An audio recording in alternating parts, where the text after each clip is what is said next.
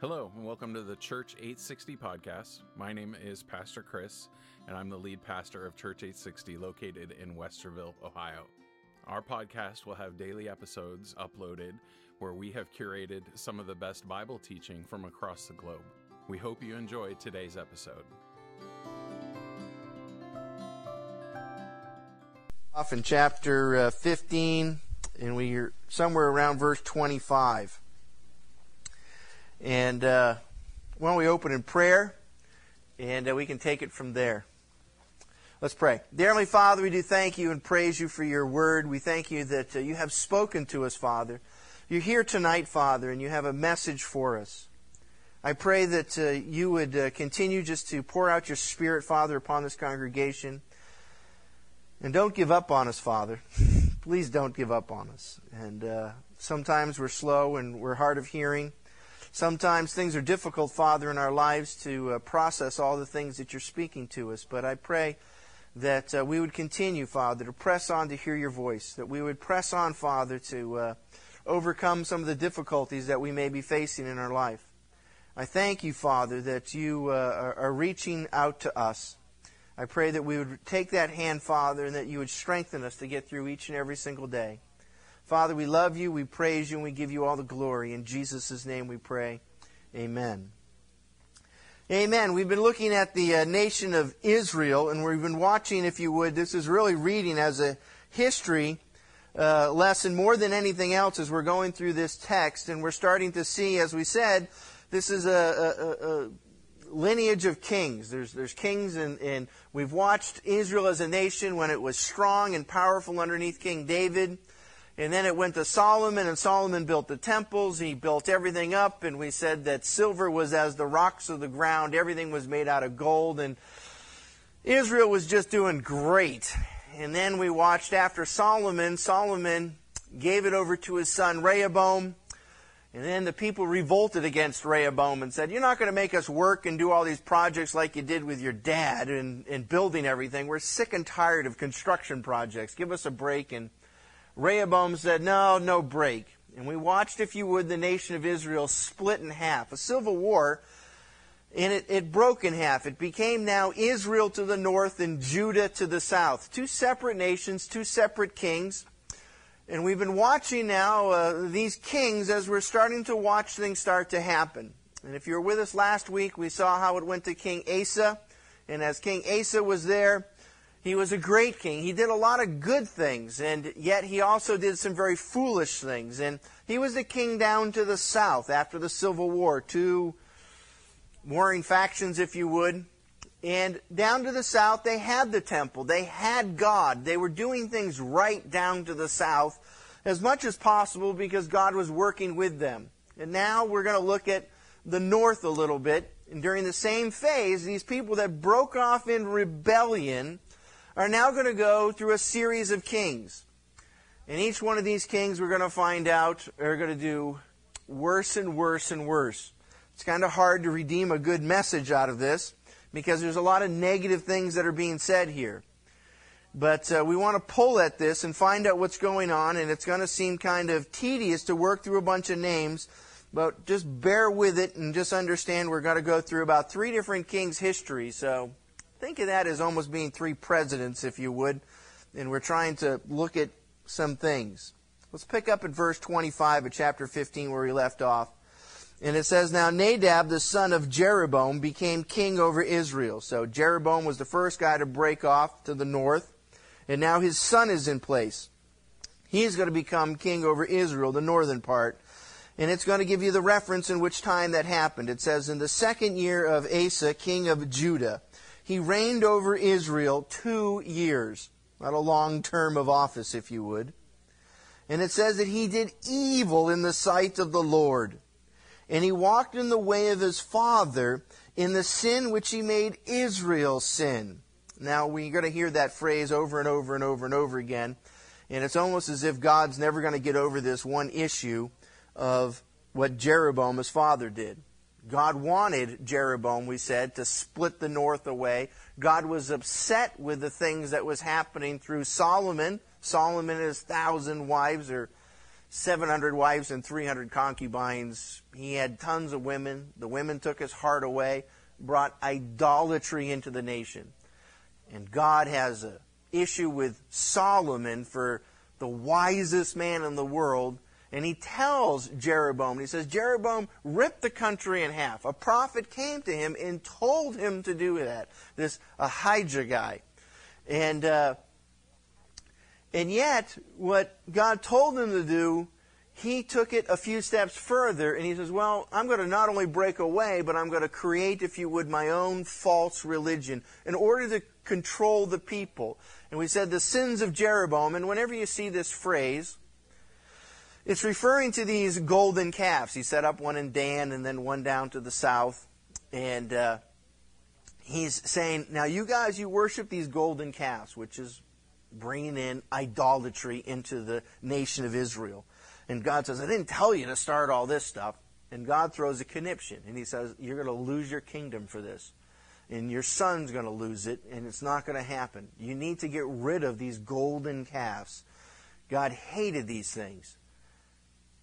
And no matter how good or bad any king would be from this point forward, they kept these stupid golden calves. God just says, get rid of these things. And yet it's going to say, here his son takes over for Jeroboam, this guy Nadab. And it says, verse 26, and he did evil in the sight of the Lord, and he walked in the way of his father in his sin, meaning these golden calves, which he made Israel to sin. And so here's this son, he's there for two years, and then this guy, Baasha, I would just say, the son of Ahijah of the house of Issachar. Now, it's not the same Ahijah, the prophet. It's going to say of the house of Issachar. Because that other Ahijah he was a Shilonite. Same name, but in case any of you guys caught that, there is a difference. But this guy Baasha comes up, and he conspired against him. So here's this guy, he's 2 years in office, and we're going to see this guy Baasha come up, and he's going to say, I'm going to kill this guy. And Baasha struck him down in Gibbethon, which belonged to the Philistines, while Nadab and all Israel were laying siege to Gibbethon. So Baasha killed him in the 3rd year of King Asa, king of Judah, and reigned in his place.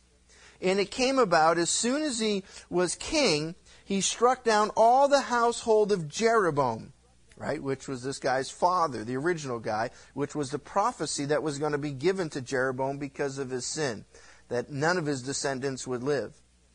And he did not leave to Jeroboam any persons alive until he had destroyed them.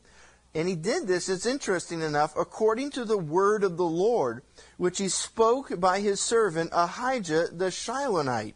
So, see, the Ahijah the Shilonite was the prophet, and this is just another Ahijah's son that comes up, and he's going to execute everybody in the house. So it's a hostile takeover, if you would. You execute everybody. And he did it, and because of the sins of Jeroboam, which he sinned, which he made Israel sin, because of his provocation with which he provoked the Lord God to Israel to anger. And then it ends with this passage that says, now the rest of the acts of Nadab and all that he did, are they not written in the book of the Chronicles of the Kings of Israel? So if you would, we're seeing the history. It goes from Jeroboam to Nadab, and now this guy Baasha's got to take over. And if you were with us last week, we saw one of the battles where Baasha came up and attacked the guy to the south. And we see that there's more information sometimes given in the book of Chronicles, but it's a simple story. You're watching, take it for what it's worth. Here's a king. He rebelled against God. God wanted him to, but he put these golden calves up here, which is not what God wanted him to do. God says, don't do that. You're not going to make it. Prophet comes up and prophesies to this guy, Jeroboam, and says you're going to die and all your family's going to be wiped out. God is not pleased with you. Guy Baasha rises up and executes everybody in his family. You have to look at that now. I don't know if God wanted. It's kind of a little unclear there. Did God raise up this guy Baasha, or was he just some rebel that decided to take the throne? And it doesn't really matter. The end result is what the Lord said it was going to be, that he was going to get wiped out. And you're seeing that If you play with fire, you're going to get burned. You lay down with the dogs, you get up with the fleas, right? That's what the old saying is. And you go, Jeroboam, you played with fire, you're going to get burned.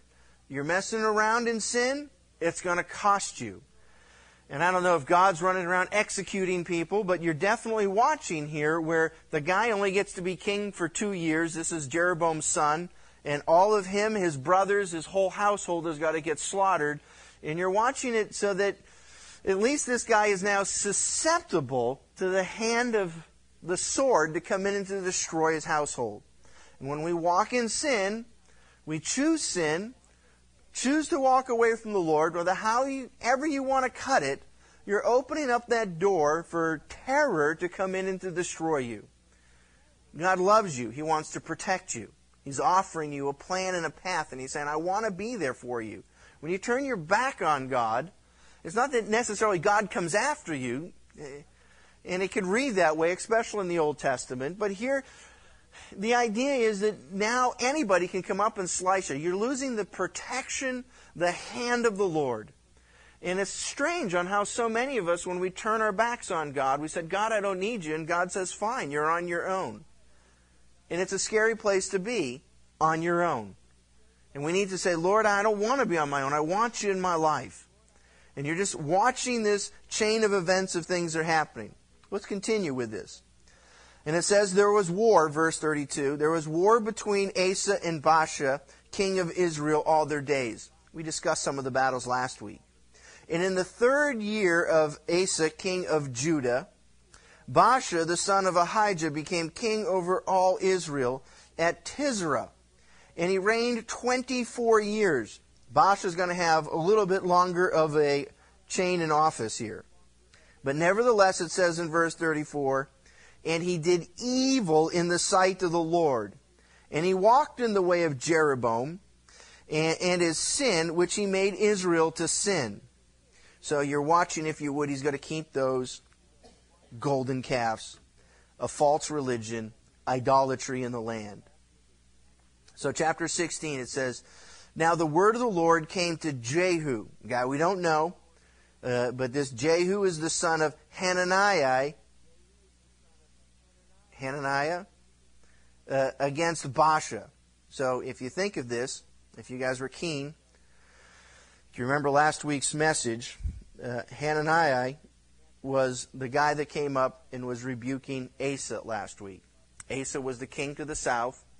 Asa was the one that came up and smote 1 million Ethiopians. He sent them fleeing. And Jehu comes up. Hananiah comes up to Asa and says, you guys watch it. You watch your step. You're doing really good. But this guy Hananiah comes up to the king to the south and says, you know, the eyes of the Lord search to and fro. He's looking for someone whose heart is completely after him, that he may continue to strengthen him. And that was the word that was saying, Asa, continue to watch your back and continue to serve the Lord. And we watched last week where Asa failed to do that. He started to get tricky. He started to get crafty. He was starting to do things of his own devices because he thought he was so good. But now it's interesting, though. Here's Hananiah. He's sitting down there rebuking Asa to the south. And now, if you would, at the same time, Hananiah's son is going up to, the king of the north. And he's got to go up and rebuke them. So you got what? You got a father-son tag team going on here. Father's down there, rebuking the king to the south. Son's going up there, and he's got to go up there and rebuke this guy, Baasha. It says, the word of the Lord came to Jehu. And there's got to be another Jehu who's got to be king, which is not this Jehu. Jehu just means Yahweh is He. Meaning, hey, out of all the gods that you worship, the one God that you're looking for is this guy named Yahweh, Jehovah. And the one true God of Israel. That's what you're looking for when you're serving all these false gods. The one you want is the true God. But so, Jehu, generic name. The word of the Lord came to Jehu, the son of Hananiah, against Baasha, saying, and here's his word. He says, inasmuch as I exalted you from the dust and made you leader over my people Israel. So you're seeing God's hand in this to a point. And you have walked in the way of Jeroboam, and have made my people Israel sin, provoking me to anger with their sins. So he's saying, look, you're in office, you got the opportunity, but you're still going to do the same mistake over again. You're provoking God. He says, verse 3, Behold, I will consume Baasha and his house, and I will make your house like the house of Jeroboam the son of Nebat. Anyone of Baasha who dies in the city, the dog shall eat, and anyone who dies in the field, the birds of the heavens will eat. So you're not going to get a decent burial. And then it says, now the rest of the acts of Baasha and what he did in his might, are they not written in the book of Chronicles of the kings of Israel? And Baasha slept with his fathers and was buried in Tisra, and Elha, his son, became king in his place. Moreover, the word of the Lord through the prophet Jehu, the son of Hananiah, also came against Baasha and his household, both because of all the evil which he did in the sight of the Lord, provoking him to anger with the work of his hands, and being like the house of Jeroboam, and because he struck it. So, God's now pretty upset. He's looking at the nation of Israel. Baasha's now there, and I think God is saying, look, Baasha, you went in there and you slaughtered this whole household. You did this because this whole household, the household of Jeroboam, think of this, they fell into sin. They worshiped the golden calf. You killed them for this purpose. Now, Baasha, are you smart enough to do something different than what they did? That's only a fool that is going to turn around and say, well, look at what my predecessor did. He fell on a sword. He got killed. He turned around and played the fool. Now, am I that stupid to turn around and pick up the same fire and play with it again and repeat the sins? And Baasha is going to repeat the same thing. And God says, well, not only are you doing the same things that he was, but now you're just a murderer and you slaughtered the whole household. I don't have time for this, God says. You got the same thing coming to you. Same action, same results, destruction. So now we see this guy's son taking over, Elah. Says verse 8, In the 26th year of Asa, king of Judah, which is the time reference, so we've got one king to the south, this guy Asa is still running along, and we're going to go through 3 kings while he's king. But it's telling you, in his 26th year of Asa, king of Judah, Elah, the son of Baasha, became king over Israel at Tisra and reigned 2 years. He's going to have a short term in office as well. And his servant Zimri, commander of half of his chariots, so he's one of his military officers underneath his command, over half of his chariots, he conspired against him. Now, he was at Tisra drinking himself drunk in the house of Azarah. So here, this guy thinks he's king. He's got nothing to worry about. He's going to take over. This guy Elah. And here he is. He's sitting down there getting drunk. And when he's drunk, he's not aware of what's going on. He's in the house of his buddy, Azarah, who was over the household of Tisra, probably a leader of the city. And then Zimri went in and struck him and put him to death in the 27th year of Asa, king of Judah, and became king in his place. And it came about when he became king, as soon as he sat on his throne, that he killed all the household of Baasha. So you're watching one conspiracy take over another conspiracy to take over everyone and slaughter everything, and you're seeing an ugly mess. He did not leave a single male, neither of his relatives nor of his friends. Thus Zimri destroyed all the household of Baasha, according to the word of the Lord which he spoke against Baasha through Jehu the prophet. So there's a prophet speaking again, saying, look, we're tired of this. He didn't like it, and now he's saying, I'll fulfill this prophecy, and I'll wipe everyone out. For all the sins of Baasha and the sins of Elah his son, which they sinned, in which they made Israel sin, provoking the Lord God of Israel to anger with their idols. Now the rest of the acts of Elah and all that he did, are they not written in the book of Chronicles of the kings of Israel? So then we go over to verse 15. It says now here's Zimri's problems. In the 27th year of Asa, king of Judah, Zimri reigned 7 days in Tisra. That's a long reign. So be fruitful, multiply, and may your days be prolonged is not happening. 7 days in Tisra. Now the people were camped against the Gibeonathon, which belonged to the Philistines, and the people who were camped heard of it and said, Zimri has conspired and has also struck down the king. Therefore, so Israel's starting to rise up and says, hey, you just don't go up and slaughter our king like that. They're not going to put up with this. Therefore, all Israel made Omri commander of the army, king over Israel that day in the camp. Then Omri and all Israel with him went up from Gibbethon, and they besieged Tisra.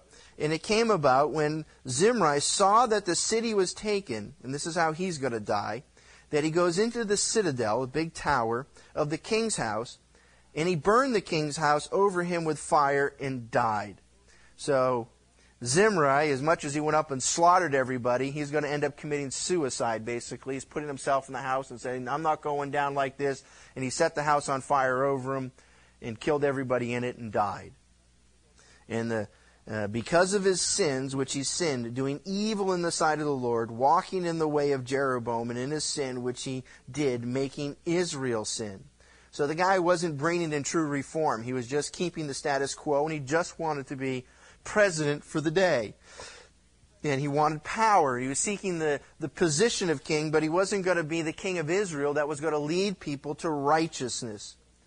And so you see the phrase again, verse 20. Now the rest of the acts of Zimri and his conspiracy which he carried out, are they not written in the book of Chronicles and the kings of Israel?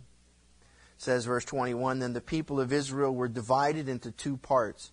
Half of the people followed Tibni, the son of Ginath, whoever he is. He shows up on the scene and he thinks he's going to take over the throne to make him king. The other followed Omri.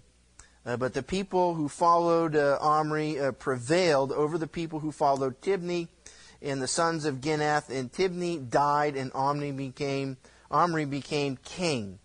So it's pathetic. You're watching Israel, for all intents and purposes, if I've lost you completely, you're watching one king after another king after another king do stupider and stupider things, get a shorter and shorter term in office. And now, if you would, you've watched the North, and this is what we're looking at. Now even the North is going to be divided itself again. So you're watching division, division, division. And it's just the fruit that they're bearing is that they're ripping each other apart, and there's no strength in their kingdom. Well, it's interesting when you go to Chronicles and you go to watch the kings in the book of Chronicles down to the south, at least there's one king that begets another king that begets another king. So it's the son that sits on the throne and a son that sits on the throne, and they're all David's sons. King David's sons are all sitting on the throne to the south. But to the north, it's any butcherer gets the throne. Whoever can slaughter and win the masses and the army together. And it's a sad, pathetic thing where you're watching, the point that you want to grab is up north, these guys are into idolatry and they can't even keep a king. A king can't even put his own son on the throne without being slaughtered. And it's being run by the sword. They don't have God. That's your option. Either you're going to serve the Lord or you're going to live by the sword.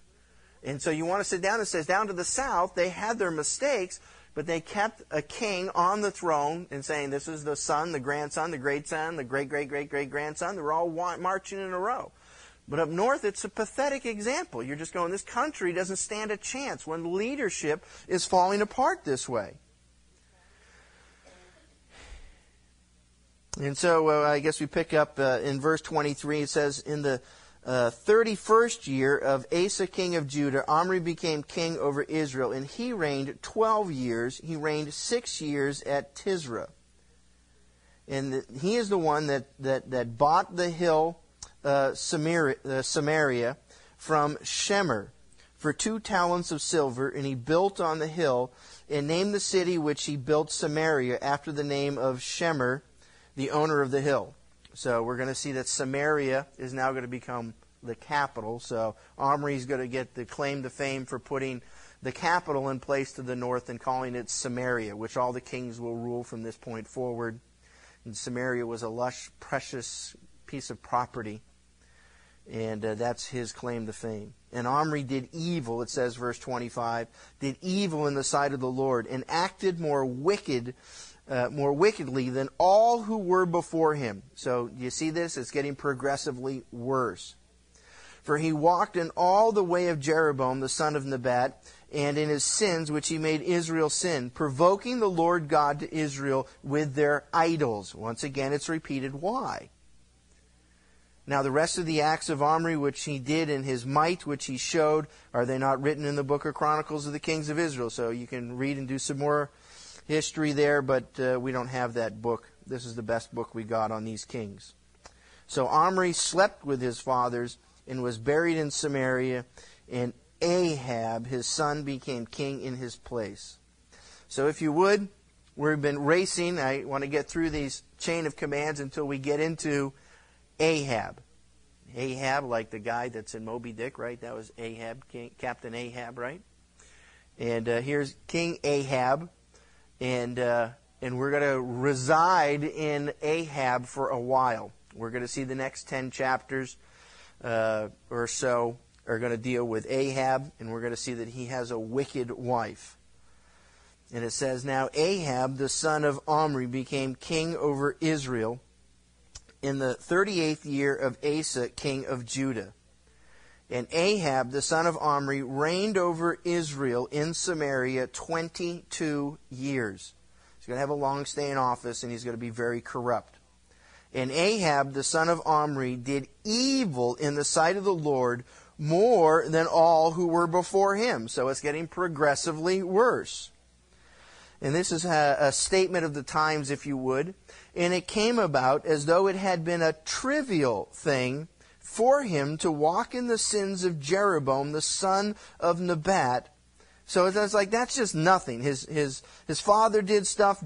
Jeroboam sinned. That's nothing. That's kid stuff, he's saying. I'm a real criminal, right? Came about as though it had been a trivial thing for him to walk in the sins of Jeroboam, the sons of Nebat, that he married Jezebel, our famous character. She's the epitome of all that is wicked. And he married Jezebel, the daughter of Ithbal, king of the Sidonians, which Sidon was the country to the north up around Lebanon today. And he went to serve Baal, totally false god, and worshipped him. So he erected an altar for Baal in the house of Baal, which he built in Samaria. And Ahab also made the Asherah, which was the female goddess of Baal, both kind of a phallic symbol, if you would. Thus Ahab did more to provoke the Lord God of Israel than all the kings of Israel who were before him. So Ahab is going to be the wicked king. In this wicked king, we're going to expand on his life and the things that happened and what happens with Jezebel for 10 chapters. There's a lot of exciting things that we're going to get into. And we want to race to kind of get to this point. But we're starting to see, though, that it was a rapid progression of events that left them to this place, that their hearts were becoming hardened. They didn't care anymore about whether or not it was right or wrong to sin. These are people that were enjoying sin. They knew what God wanted them to do, but they turned their back on God and said, we'll do whatever we want to do. And Ahab is going to pursue with a vengeance sin. And we're going to see the mighty Elijah rise up, Elisha, his descendant, rise up. They're going to come against this Jezebel from the Sidonians, if you would, these people that are up there that worshipped Baal. And we talked about what the worship of Baal was a couple weeks ago, and we said that that's what it was. It was a sexual orgy is what it was. They were worshiping sex and pleasure. And they figured if they could go up to the groves and fornicate and have this huge orgy, then this would stimulate the gods to bring forth the rain. And so the worship of Baal was fertility or having the land fertile, so that it would bring forth rain and you get a good crop, and hence you could eat, which was an important thing back in the day. But each time we're watching this, we're seeing some things that are starting to happen. And just to pick this out and to say, well, how are we going to make a sermon out of this? It's kind of ugly.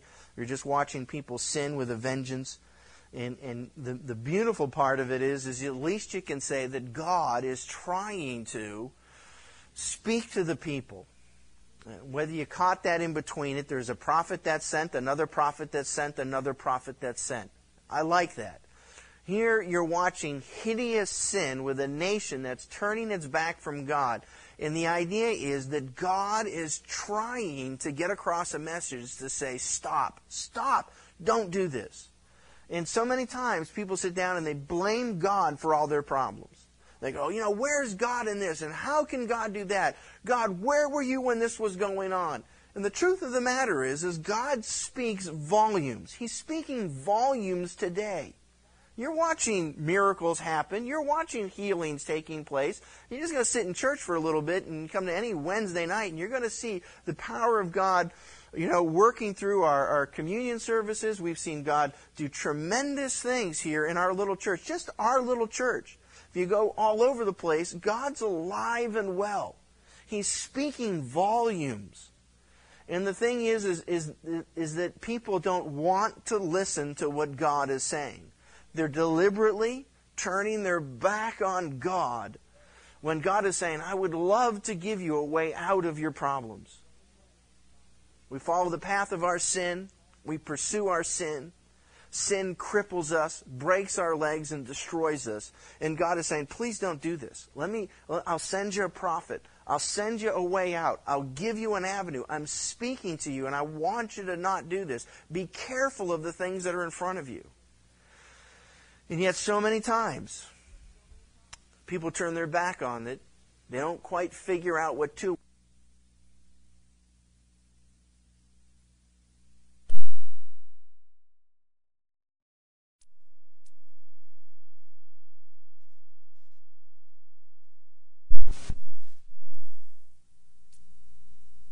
God has spoken clearly to this generation. You could just look at the Mel Gibson movie. I don't know. What a powerful testimony. It's right there in black and white and video for you or whatever, on the cinema.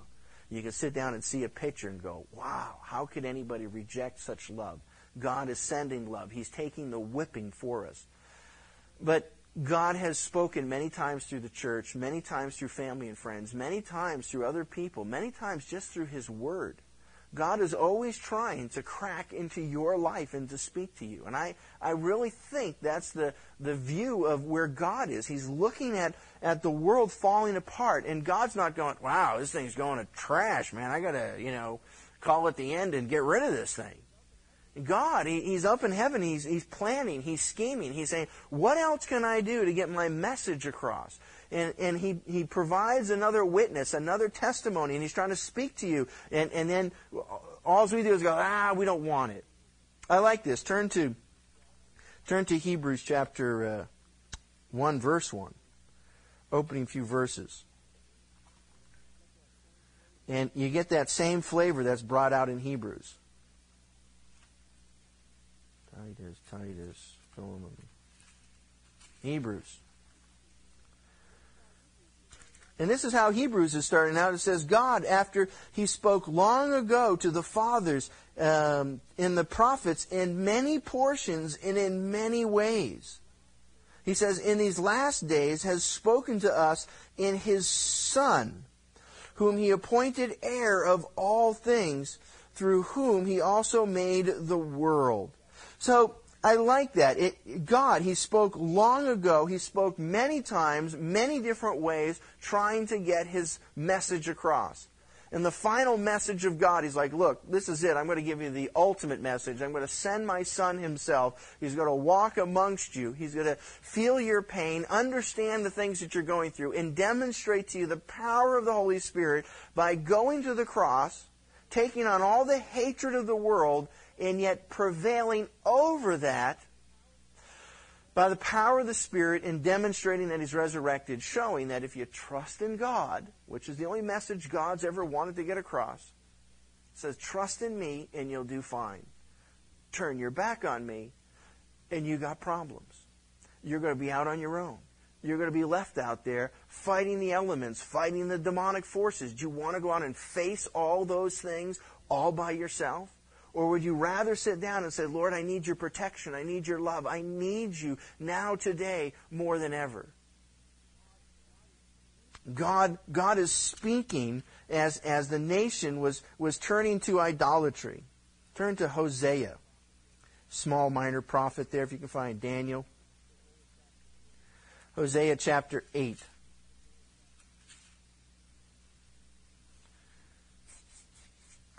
If you can find Daniel, it's a few books back from Matthew in there. And here he's speaking specifically to Samaria. And you get a viewpoint of God as he's looking to the north, to Samaria, for their golden calves. He says, put the trumpet to your lips. Like an eagle, the enemy comes against the house of the Lord. Why? Why is there problems that are assaulting it?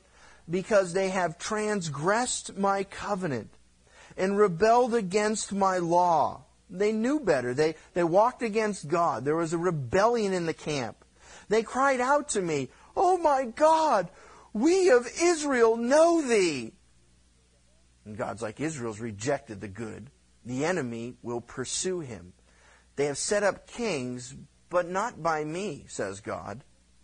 They have appointed princes, but I did not know it. With their silver and gold they have made idols for themselves, that they may be cut off.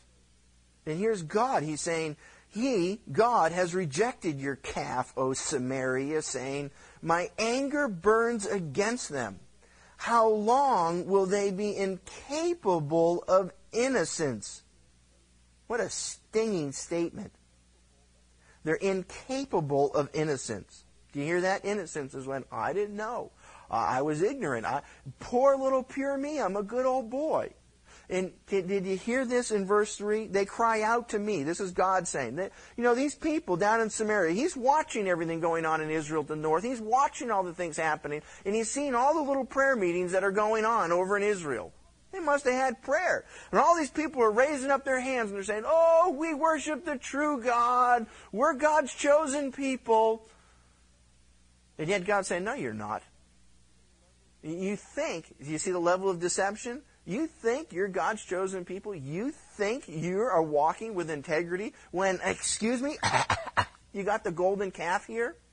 Which one are you worshiping? Oh, we're worshiping both. And if we have a problem, we'll go to Jehovah for this thing, and we'll go to Baal for that thing, and we'll just keep God in our lives, and we're not going to be pure there. And God's looking at it, and He's saying, I'm sorry, that's not the way it's going to work.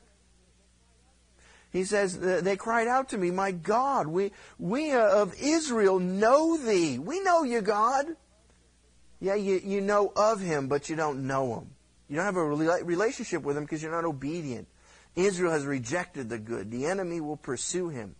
They have set up kings, but not by me. They have appointed princes, but I did not know it. With their silver and gold they have made idols for themselves, that they might be cut off. He has rejected your calf, O Samaria, saying, my anger burns against them. How long will they be incapable of innocence? You're not innocent, you're not dumb, you're accountable because you know better. For from Israel is even this, a craftsman made it, so it is not God. You're worshiping this pile of gold over here. Some craftsman put it together and you're calling that God? Surely the calf of Samaria will be broken to pieces. In the famous verse, for they sow the wind, but they reap the whirlwind. What a statement. You know what?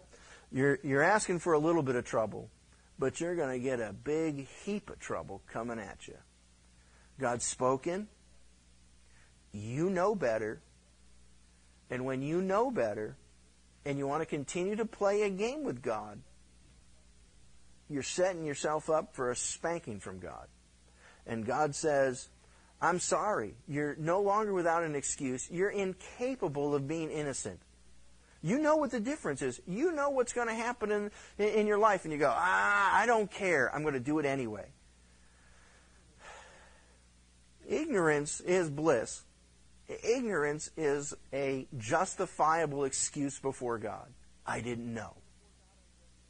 If you're to stand before God on Judgment Day, and if you could really sit down and say, God, I didn't know, God says, I understand. But when you know, to whom much is given, much is required. And I'm sorry, the psalmist is going to tell you that no one has an excuse before God, because we have nature itself. All you have to do is look at the trees, look at the stars, look at heaven. We went through this in Romans. God's going to say, excuse me, where do you think these things came from? You're not ignorant. You don't have ignorance as an excuse. You should figure out. Look at the stars, look at the moon, look at nature around you and says, Lord, I know. And the truth of the matter is, for you and I or anyone that we can speak to, you just have to look right at them. It's in their heart. They know.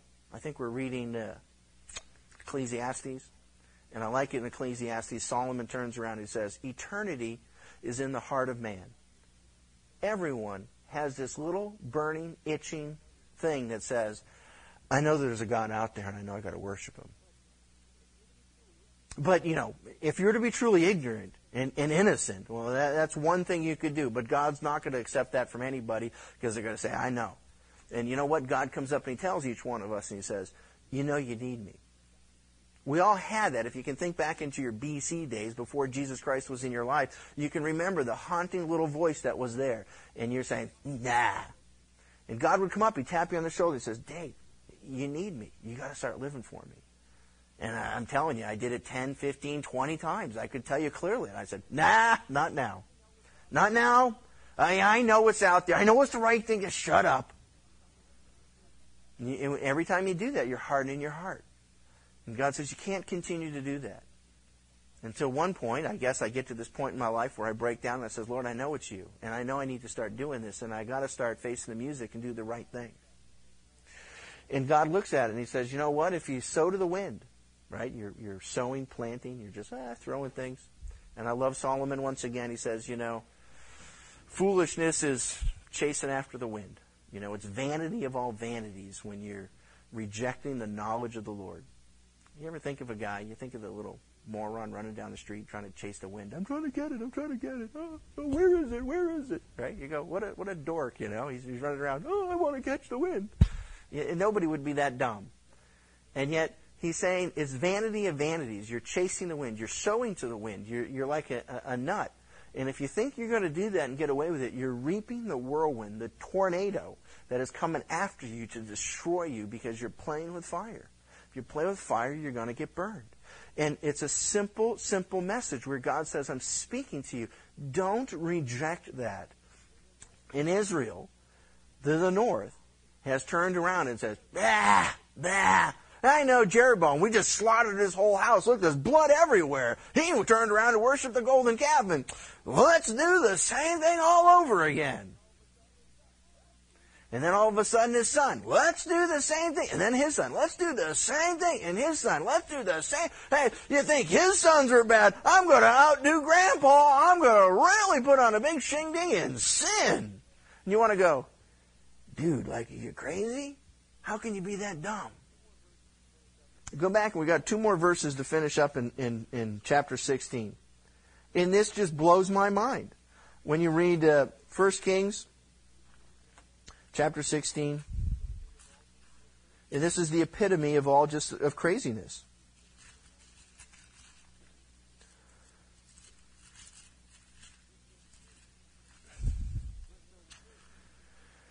Verse 33. And Ahab also made the Asherah, and Ahab did more to provoke the Lord God of Israel than all the kings of Israel who were before him. And just verse 34. It says, in his days, this guy, Hallel, H-I-E-L, Hale, the Bethelite, he built Jericho. He laid its foundations with the loss of Abiram, his firstborn, and he set up its gates with the loss of his youngest son, Segub. According to the word of the Lord, which he spoke by Joshua, the son of Nun. Now, if this isn't the saddest picture you could ever see, that here they are, they're saying, hey, let's go rebuild Jericho. Now, if you're not familiar with Jericho, Jericho was the capstone of the whole promised land when they were going in to rip it apart. God says, I'm giving you the promised land. There's 7 nations in there. They're all greater and stronger than you. The first thing they do is when they go into the promised land, they see this massive fortified city. And the Mideast is famous for building walls. They love to build walls. They isolate themselves into this thing. Napoleon himself went into the Mideast, and he couldn't crack any of these huge walled cities. They were masters at defending themselves behind walls. They could just sit up there and go, no, you can't touch me. I got this wall. You can sit there all day long. We can stay where we're at. You're never going to conquer this city. You're not going to be able to rip down this wall. And so the Jews, a bunch of brick makers, right? They're coming in. They see this huge walled city. And they're going, how are we ever going to crack this nut? How are we ever going to take over this city if we're going to go into the promised land? So God goes up to Joshua, the leader at the time, and he says, this is what you're going to do. I want you to take all the priests and all the men, and you're going to march around the city every day for 7 days. And you're going to sit down on the 7th day. You're going to march around it 7 times. And then is what you're going to do is you get over to this thing, you're going to go, all of you are going to sit down, the priests are going to all sit down and scream. That's what you're going to do. I want everyone to shout. And as everyone's sitting there shouting, the walls are going to come tumbling down. So here they come. They march around the city, they do it again. Okay, this is the craziest idea I've ever heard. And all of a sudden they all shout, they scream, and the walls of Jericho, impenetrable, come crashing to the ground. God ripped those cities apart. And then everyone goes in there, slaughters everybody. They save Rahab the harlot, and everybody's happy. This is a great old thing. And everyone's going, wow, what a way to fight. If we use God, we can crack these stones to pieces. Nothing stands in our way. And Joshua, having the big old battle, he's got the big victory, and he's now going to turn around and says, look, man, anybody who's stupid enough to rebuild this city, do we all know that God doesn't want this city? Did we just see God do a great work? And if anybody would dare be dumb enough to try and reverse the process of God, here's a prophecy. He's going to take his oldest boy is going to die. When they build the walls or the foundation, the youngest boy is going to die when he turns around, and he's going to hang the gates to the city. So 500 years go by. And now what are you watching? You're watching people, and this is the sad commentary. They're reversing the work of God, which he had established. They're now going to try to go back to do everything in the flesh. That's a picture of in itself. To sit down and says, how stupid of man to go and try and rebuild what God has destroyed. That's crazy. That's insane. And yet so many people, God has spoken to them. God has given them a great victory, and they go right back to it. And at that point, God says, man, you're making me really sick. I'm really, now at that point, God's really ticked. He's tweaked. He's angry. He's going, what do I have to do? I did a huge miracle, and now you're trying to rebuild the city that I destroyed. And notice a couple things. This guy's stubborn. Did he know what the prophecy was? Maybe when his firstborn died, as he's saying, come on, sons, we got a construction project to do over here. Let's rebuild this city. And the oldest boy keeled over and died, had a heart attack right in construction. I wonder why that was. Was he stubborn enough to say, I'll pay the price and do whatever it takes because I will build this city? Even if it says, let's hang those gates, and he watches his youngest son keel over and die. Sometimes people, they know what the cost of sin is, and they say, I'll pay the price. I want sin. I don't care. I know that I'm going to, suffer for this, but I'd rather suffer for it and have it than not have it. Search your hearts and your minds. I'm sure you can think of a few people that have made that decision. It's sad. It's sad when God has been trying to speak and to uplift and to work through you and I in order to edify us, to build us up, and to work through us. God wants to, and he's trying to say, look, man, everything I'm doing is for your edification, is to build you up. God wants to build up us. And yet we turn around and says we'd rather build the walls. We'd rather build up something else. We'd rather build up the things that God has destroyed. Would it be sad enough to say, to be a born-again Christian, you have to give your life over to Jesus Christ? You take your life and you say, Lord, here's my life. And God comes in, He kills the old man. You're born again. You're filled with the Spirit of God. You're now a new man. And what do we really try to do for the rest of our lives? We try and resurrect the old man, don't we? We try and say, Lord, I'm not giving up. And Lord, I want that old man back. Lord, I want to continue to pursue sin. And I do. I've seen many people that knew what it was to have a crucified life and the victory of the power of the Holy Spirit in their life. And then somehow or another they get bored with it. They go through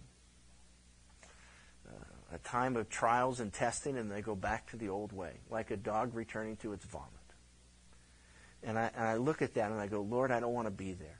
Lord, and the Lord's speaking to everyone. He's never done speaking to anyone until we're dead. And I think we'll get into that this Sunday on the unforgivable sin. And what that is rejection of the Holy Spirit. But so long as we're alive and kicking, so long as the Lord's speaking to us and tapping us on the shoulder, so long as we have an ounce of conviction in our lives and the Lord saying, stop, stop, stop, stop, there's hope for us. And the idea is that we receive that and we go, Lord, I want to make that change. I don't want to continue like this. And the Lord's saying, please don't continue down this path. He loves us, He cares for us, and He wants us to be people that are going to be living and serving for Him. And we see Ahab come onto the scene and he's laughing at God. And he goes, that sin of Jeroboam, that's kid stuff. I'm going to really sin. Oh, you know what? God, Jehovah, this will really tweak them. I'm going to go get this girl Jezebel, and her dad's up there, and these people are all of Baal and worship Baal. And you know what? We're going to bring even more Baal worship right down here. We're going to have a big party. We're going to go up and fornicate. We're going to have orgies. Come on down and hang out with us. It's party central. And Ahab is a strange character because he knows. He's doing it deliberately. There's this lack of innocence in him as we're going to watch it start to unfold in front of us. And you go, Ahab, Ahab, Ahab, you're so wrong. Thank you for listening to today's episode of the Church 860 podcast. We hope that you've enjoyed it. If you have, we ask that you would like and subscribe to the podcast so that you can get daily updates. If you'd like to know more about Church 860, please visit church860.com. Thank you. God bless.